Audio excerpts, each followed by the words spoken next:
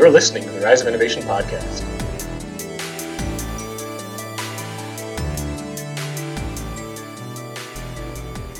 Hello, and welcome to the Rise of Innovation. I'm your host, Mitch Nightingale, and I'm really excited to have you along on this journey. The Rise of Innovation is a podcast that highlights the entrepreneurial spirit with special interest given to the Black Hills of South Dakota. Recorded from Ascent Innovation, the technology startup incubator in Rapid City, South Dakota, this podcast gives a voice to startups on every step of their journey and highlights the entrepreneurial ecosystem that is so needed for their success. If you're local to the area, listen in to learn about the awesome stuff happening in your backyard. And if you're not local, there'll still be plenty of great content for anyone interested in entrepreneurship.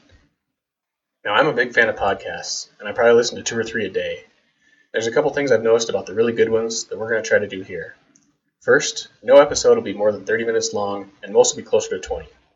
I don't know about you, but if I see an episode that is 45, 55, 75 minutes long, I'm probably going to skip it, no matter how interesting the title sounds. Second, I won't spend the first 10 minutes of every episode explaining what the podcast is and why you should listen to it. That really bugs me, so I'm not going to do it to you. You'll probably hear me say on nearly every episode that if this is your first listen, to go back and check out this intro, and then come back and see us. That way we can get down to business every time. Now, since I assume you're interested in both podcasts and startups, otherwise why would you be here, there's probably a chance you've listened to Masters of Scale by Reid Hoffman, who's the founder of LinkedIn. If you haven't, I highly recommend you check that out. And after listening to it, you might wonder if this is a very low-budget imitation of Masters of Scale. Well, it is. So Mr. Hoffman, if you're listening, I make no apologies and can only dream that one day that'll be something we'll have to worry about here.